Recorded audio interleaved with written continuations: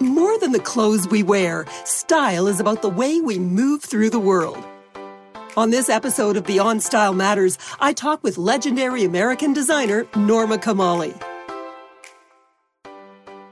Ever since she appeared on the very first episode of fashion television back in 1985, I've had a major girl crush on American designer Norma Kamali. A 50-year veteran of the fashion scene, Norma is a true style visionary and absolute trailblazer. The sleeping bag coat that she dreamed up in the 70s was the forerunner to all that puffy outerwear we see these days. And you could call the Cool Sweats collection that she gave us in 1980 the granddaddy of the current active and athleisure wear craze.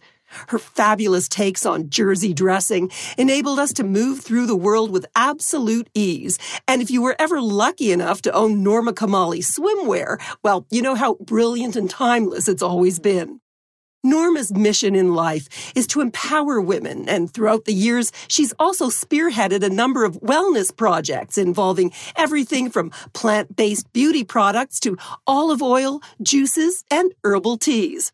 Her latest offering is an inspiring handbook called I Am Invincible, a must-read for women of all ages, intent on aging with power. I spoke to Norma Kamali, who's an astonishing and gorgeous 75, from her Manhattan headquarters.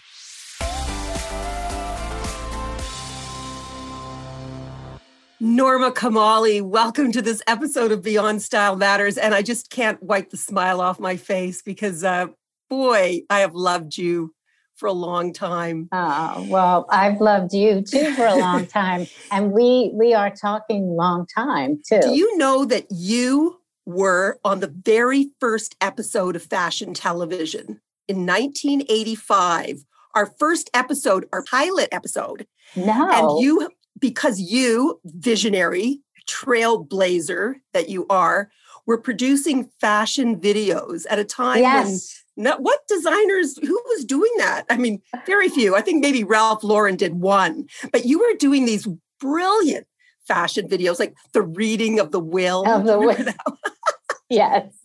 Just so clever and so artsy and already taking fashion to this whole other level, which was unthought of and certainly unheard of back in 1985. Yeah, it's true. That's what I was doing.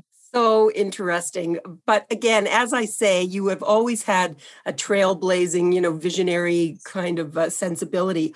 I remember a time interviewing you when you had decided to divest yourself of absolutely everything.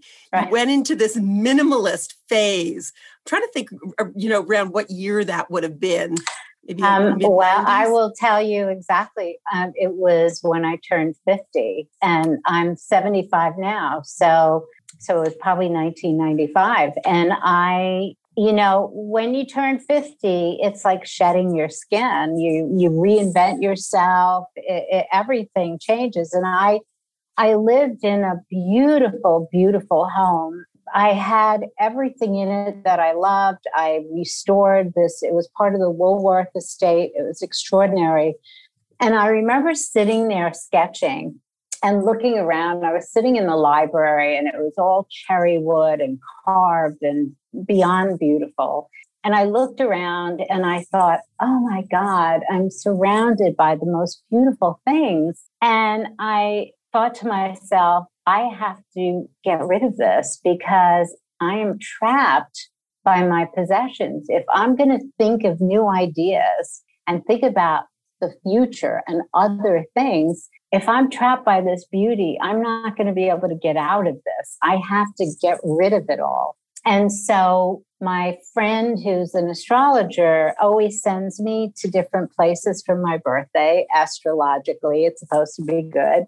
And she sent me to Madras, India, and I had my chart done there by a Brahmin priest.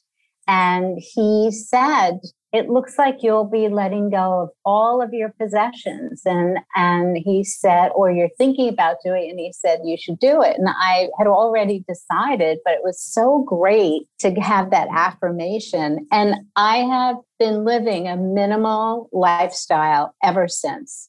Wow. totally opened up the idea of having a blank palette, a blank canvas to create whatever I want at any time. And I love minimalist.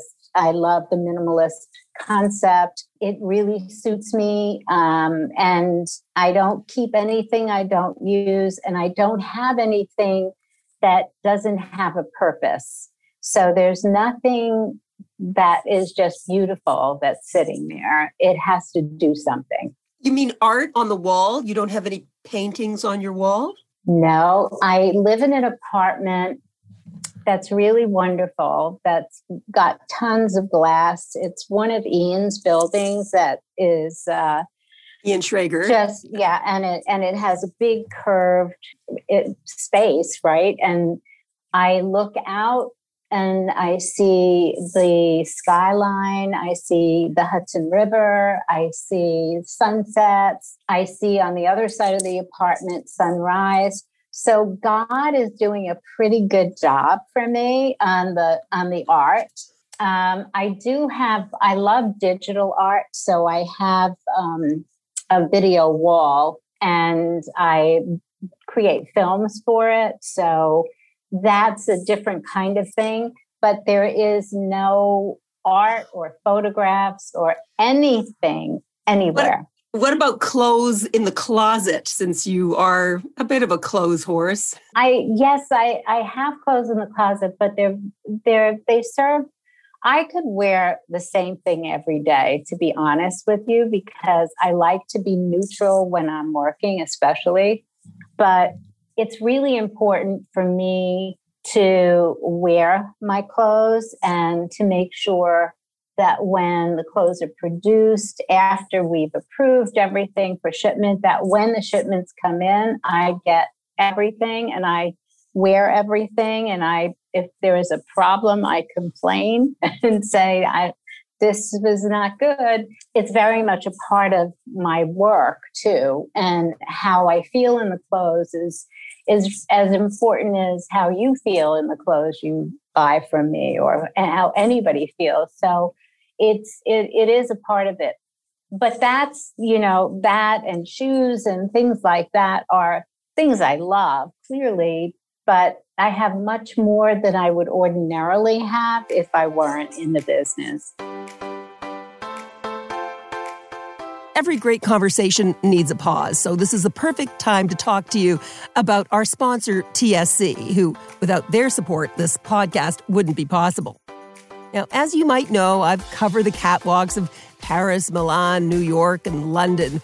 And so you might ask, why have I partnered with a retailer like TSC, today's shopping choice? Well, I believe great fashion should be accessible to everyone. And TSC.ca is home to some amazing designers, wonderful Canadians like Brian Bailey, Kim Newport-Mimran of Pink Tartan fame, and Hilary McMillan, as well as quality brands like Lamarck and Ron White Shoes. It's one-stop shopping for everything you need to make your own style statement. And of course, TSC offers so much more than mere fashion. Shop tsc.ca and discover some great brands at some great prices. It's so astounding to me that you have always had, in my mind anyway, and at this, case in point, when you decided to, sell everything and just divest yourself of everything, you seem to me to be a very disciplined kind of person. And I know you practice yoga, which is a great discipline, and that maybe, has helped you along. But you see your life, it seems to me, in a very controlled kind of way. I mean, this brilliant book, which I love so much. Thank you. I gave one to my daughter as well, because it's the kind of book that you read is cross-generational, totally. The appeal of this book is fabulous. It's called I Am Invincible.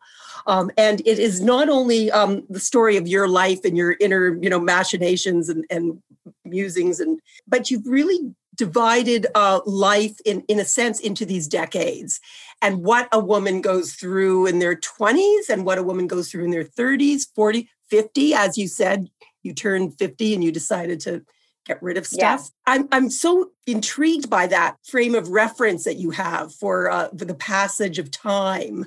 How did that all start? I mean, did you always see the world through that lens? Well, I think, when you talk about discipline, running a business is really, it forces you to be very disciplined because I have to have a plan and I have to have goals and I have to be responsible for everything, quite frankly, even though I have very capable people who are part of my team. I, in the end, am responsible. So I have a lot of structure in that way. And when I saw my friends dying of AIDS, which we saw a lot of people pass. When two of my best friends died, I couldn't handle the grief because I didn't understand why all of these young people were dying. And it was a disease that didn't have a cure. And it was mainly because the immune system had broken down. And so in search of understanding the immune system, I really changed my lifestyle and not that I had a terrible, it just wasn't, I wasn't like a drug addict and I had to change. I was just like eating burgers and fries and soda and junk, not thinking about what I was doing. And I wasn't thinking about purpose and things that are really important. And so that was the impetus for me to learn and influence my discipline about healthy lifestyle, which really is based on the 3 pillars of sleep, diet, exercise. And keeping in mind that sleep is 50% of that pie, and diet and exercise are the other very important components. When you create that structure in your life, the concept of aging with power is real. It's a real thing that can happen. And so it's a different type of structure and a different type of discipline. It's one that is very related to self-love. And self-love is a very big part of the book, right? If you love yourself, you're going to want to eat properly. You're going to want to do all you can for a good night's sleep. You're going to want to look at your diet with, with caution of what you're eating and how much you're eating and the time you eat. All of that becomes more important, and you're doing it for love of self. When you don't do things for the love of self, you draw some of the worst people to you. You draw bad situations in business and in relationships and friendships. People sort of smell when there's, self-esteem issues or something. They sort of prey on it. There are people who don't, maybe not even consciously are aware of it. But when your self-esteem is in the right place, you also draw great people and great situations and great opportunities. So self-love is critical in the book. Self-love obviously is at the root of self-empowerment. And I would think that obviously it doesn't come easy for a lot of people. And some people, it takes them a lifetime to get to that spot. How old were you when you really felt that you loved yourself, warts and all? Well, I thought, Jeannie, it's really incredible. And I will tell you, I met my soulmate at 65. I was married at 19 and divorced at 29 for the obvious reasons. And through the years, I just never met the right person. And I didn't really think about it. I was fine. I have a lot of friends and I had boyfriends, but not anybody that is going to, after the third year, it's like, I think I've had it. I think this is enough. And I realized, even though I thought that I was practicing self-love, I had a family relationship that was a very codependent, negative relationship. And I didn't realize that that was also impacting my self-esteem and how I felt about myself. And we all have those. We have them either in marriages, or we have them in our families. We have them, they're everywhere. And when that relationship ended, 6 months later, I met Marty. 6 months later. And I know that's not an accident or a coincidence, because I was not able to really truly love myself on another level. So there's several ways to look at self-love. And also the example of meeting somebody at 65, I talk about it because I want every woman to know there is no end date for when you meet your soulmate. There is no deadline. If you're 31 and you're suicidal because you haven't met the man you're supposed to marry and have kids with, stop it. Just stop the craziness, because it is useless to even put yourself through it, even though you will, because it's a Saturn return and we all do it. We all go through that craziness at that age. But it's really important to know that we are always and on our own schedule. We are always following our own plan. We may experience the same things from 40 to 50 in the woman's sort of life cycle, and our sort of the current of how our lives are and the transitions of our lives. But our calendar, our schedule is very individual. And so at 75, we're talking about hopefully a COVID less crazy time in August, and we're going to have a big dance party. No wedding ceremony per se, but we'll tell everybody we got married and come and dance with us, and that's it.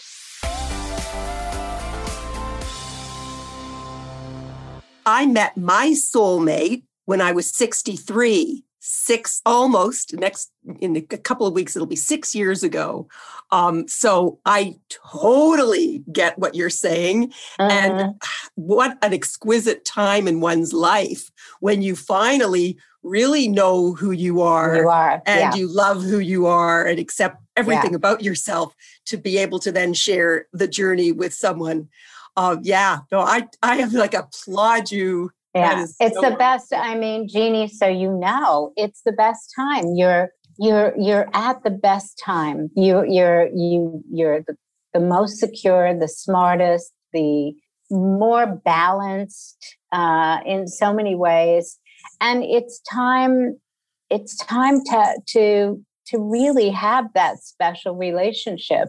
It's really such a wonderful time to have it for however long it is, because I'm a big believer in all the relationships we have in our lives. A lot of young women believe this is it for life, love forever after. No, for as long as it's meant to be is what it is.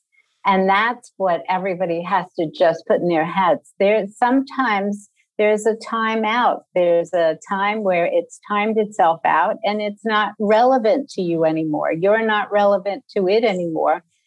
And sometimes it does. And people grow together and they have similar things, but it's not necessarily the rule. And so all of those predetermined rules of when something is supposed to happen or how it's supposed to happen are the cause of so much pain and so much heartache for so many women, that I try to dispel the aging concept of, I say aging with power. Aging gracefully is not what I want to do.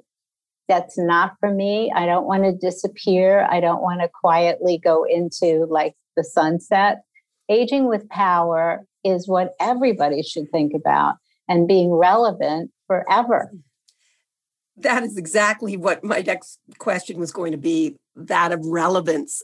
What made me fall in love, and it was love at first sight, with my partner, the night I met him, he walked across a crowded room and he said to me, "Hi, my name is Ian McInnes, and I've always admired you for keeping yourself so relevant."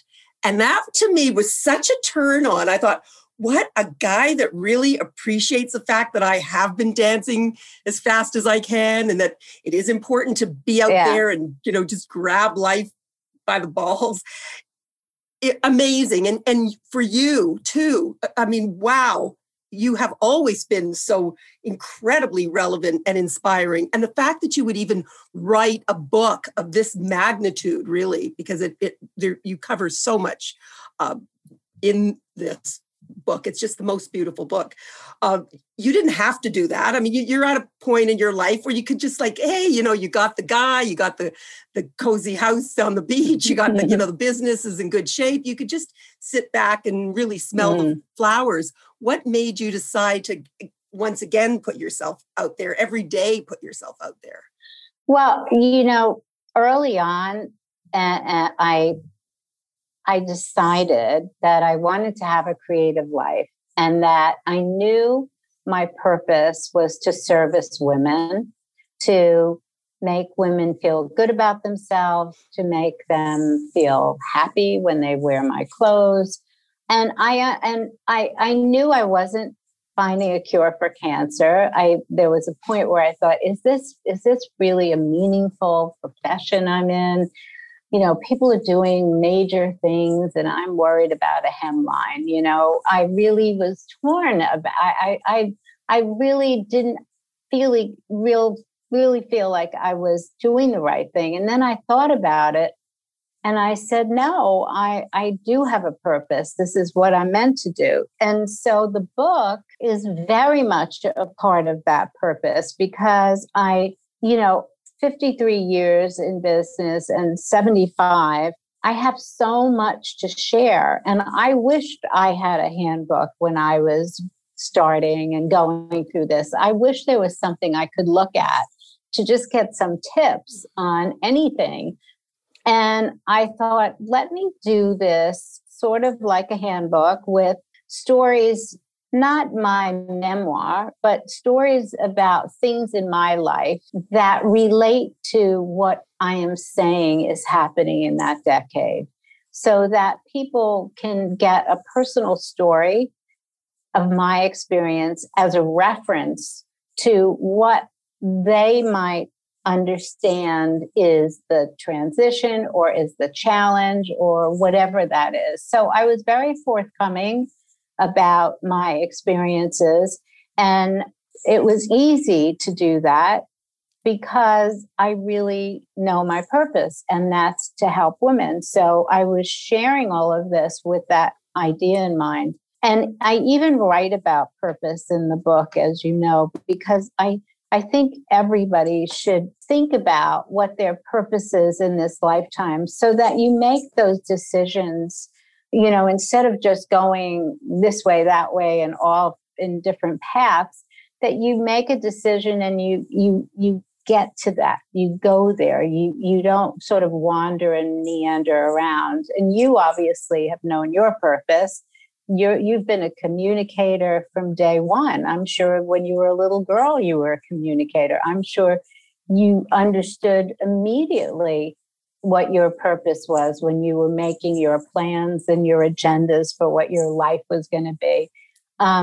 And so we basically know what they are. If we think about it, look at where we feel our comfort zone is, it tells us what it is. I know that you probably don't advocate looking back too much because you have always been a very forward thinker and a very progressive kind of person.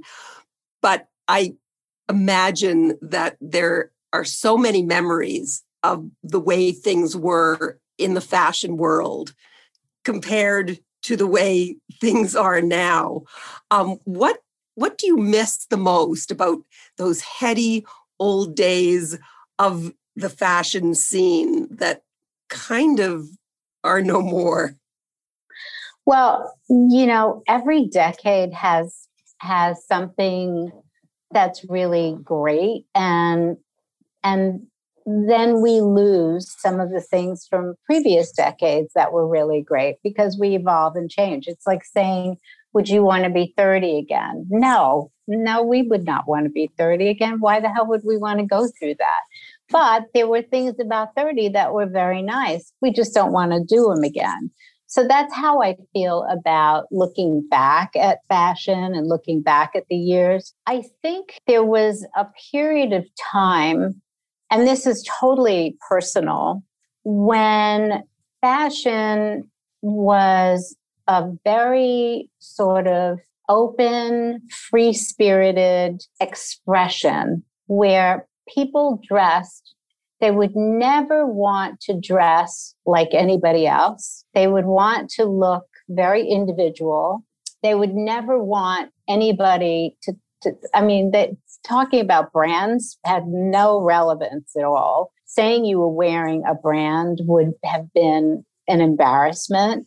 And nobody ever criticized the way anybody looked. I mean, you wouldn't do it because it would be like saying your face is ugly. If I decided to wear an outfit that you thought was too crazy, but I loved because it said who I was and how I felt for that day, you would just appreciate it like a work of art. You would just appreciate that I thought that up, that I put that together. But you wouldn't want to dress like that person because you're doing your own art. You're doing your own creative thing. And men and women wore the same clothes. Men and women would go shopping together. And if there were shirts in a store, you both would buy the shirts. You just pick the one that fit you.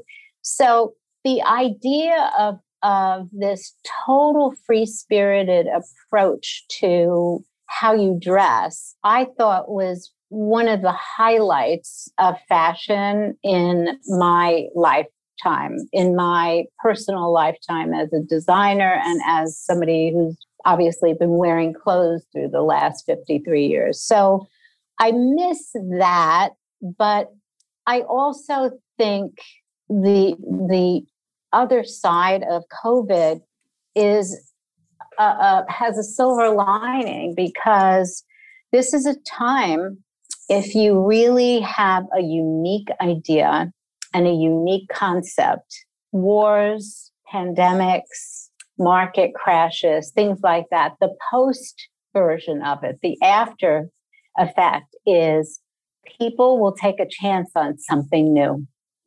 If it's new and unique, that's what people want because everything that happened before no longer has any relevance and people don't want it. They want something fresh and new. They want to get out of what happened and move forward. That's true. That's very interesting.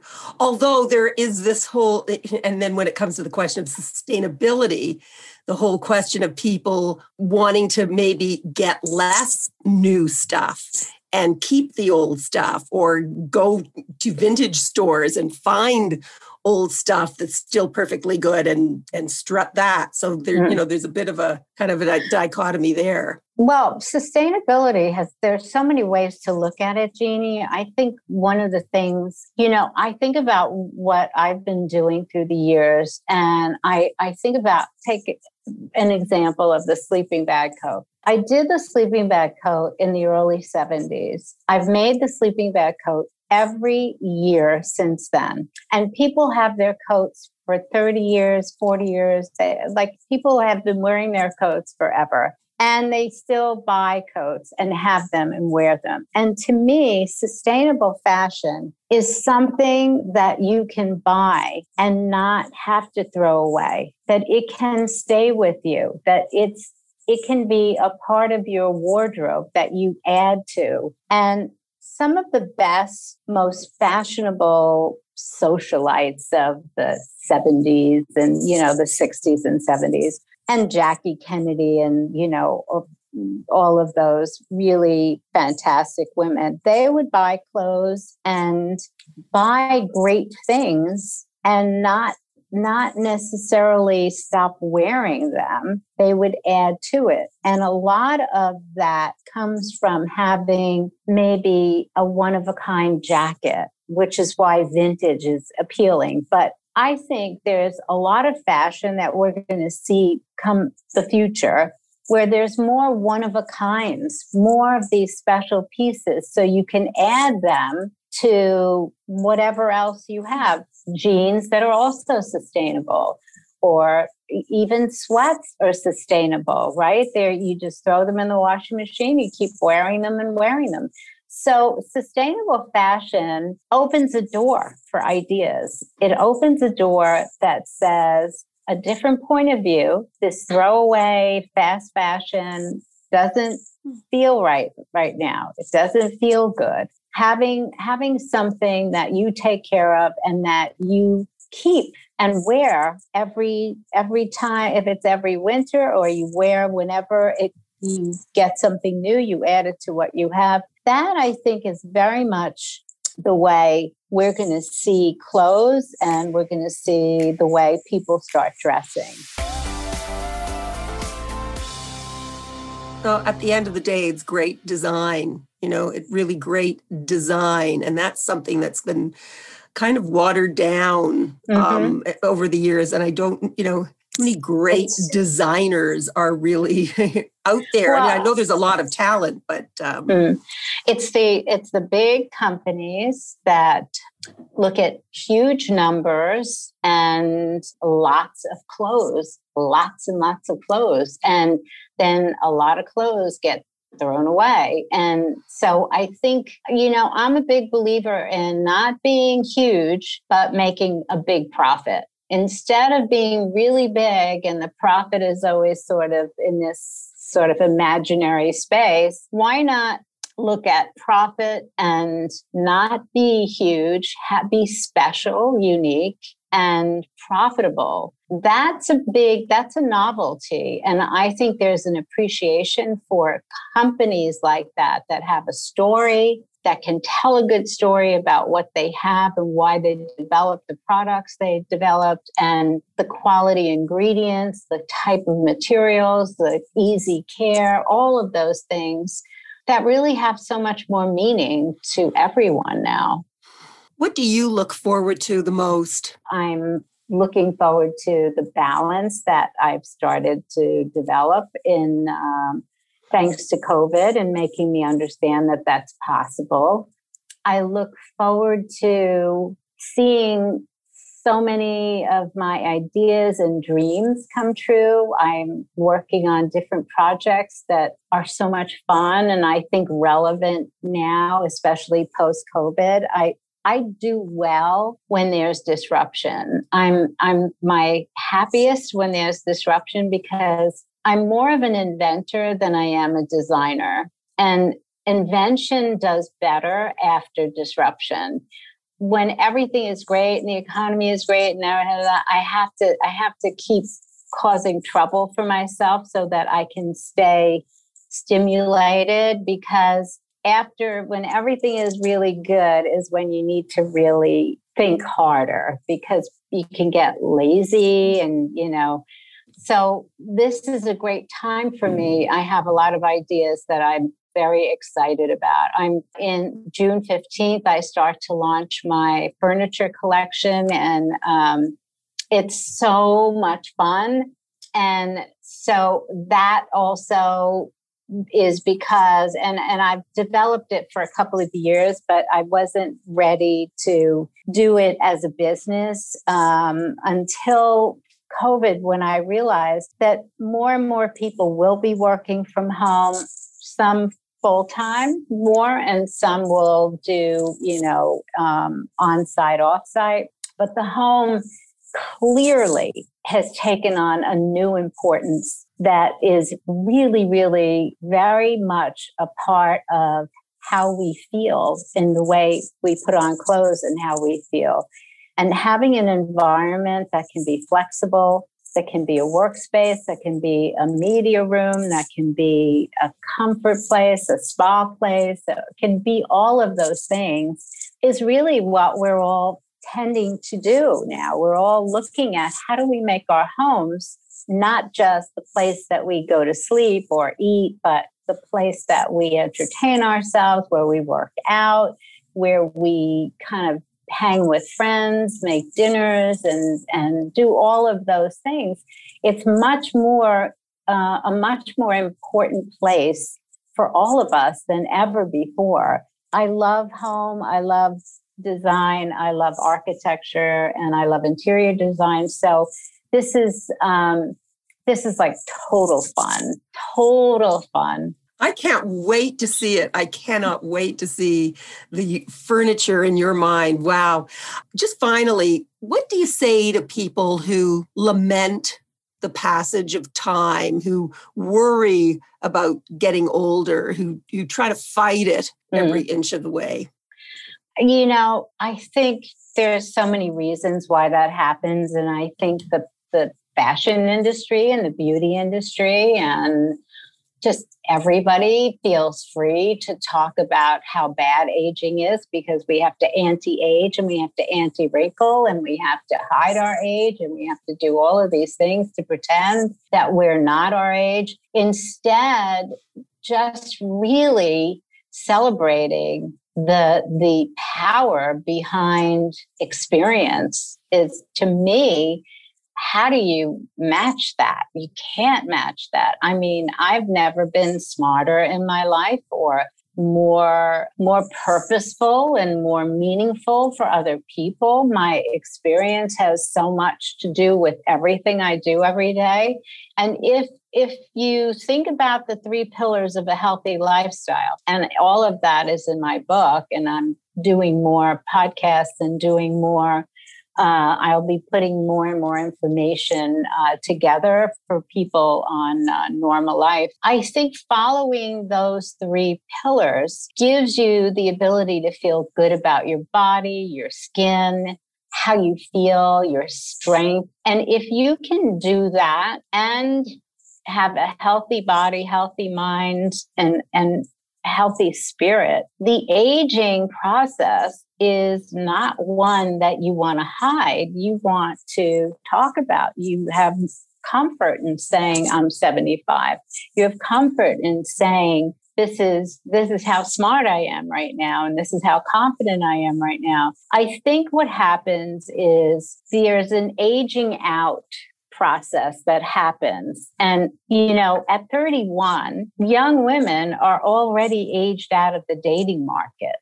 They're aged out. They're aged out. That's why they're so depressed at 30 if they haven't found somebody, which is ridiculous. And the whole point is we have to change people's minds about that. Then by talking about age in a positive way, then in your 40s, you can get aged out of a marriage. You can get aged out of a job because maybe you've become too expensive. You're so good that they can get somebody less expensive in, and then you're aged out of your job.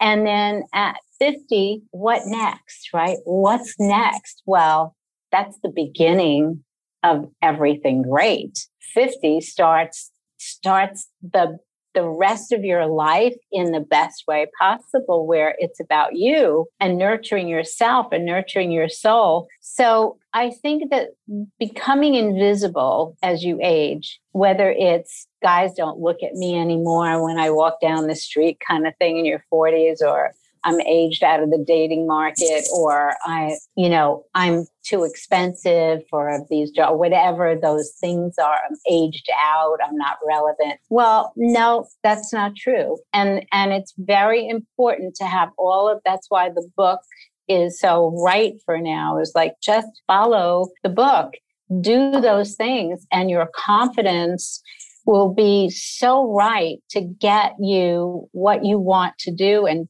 get you the type of person you deserve, get you the type of job you deserve, give you the inspiration to be an entrepreneur and to do your dream. But you got to do it with power, not with insecurity. It has to be self-love. It has to be with confidence. And it's possible. And I want to talk about this aging with power every day if I possibly can. And I would love, Jeannie, for you to talk about it and keep talking about it so we can change that perception of age. Don't go into that mold that everybody thinks you do. You don't have to look like a grandma because you're 75. You think that's cute. You can act like a grandma, but you don't have to look like a grandma. You said it was your purpose to really serve women. And boy, Norma, you have served us so brilliantly over the years. And just keep up the great work. I adore you. You really are a personal heroine of mine. I just think you're amazing. You've inspired me from the very beginning. And all these years later now, I'm thinking, boy, like 35 years that I've known you. You know, being a pioneer in any industry as a woman and making your unique path, right? Really doing that in the way that you've done isn't easy. It's something that takes a lot of perseverance and takes a lot of courage. And you did. And you really created a lot of great memories for people who watched fashion in a new way that they'd never seen before. You made it a thing of importance in the world you were in that wasn't necessarily looking at fashion as a really important topic. And everybody always remembers you. Wait, thank you so much for being on this episode of Beyond Style Matters. You're the best. Thank you, Norma. Oh, thank you, Jeannie. Thanks for listening. To see video versions of the podcasts, check out tsc.ca/Style Matters. Till next time, I'm Jeannie Becker.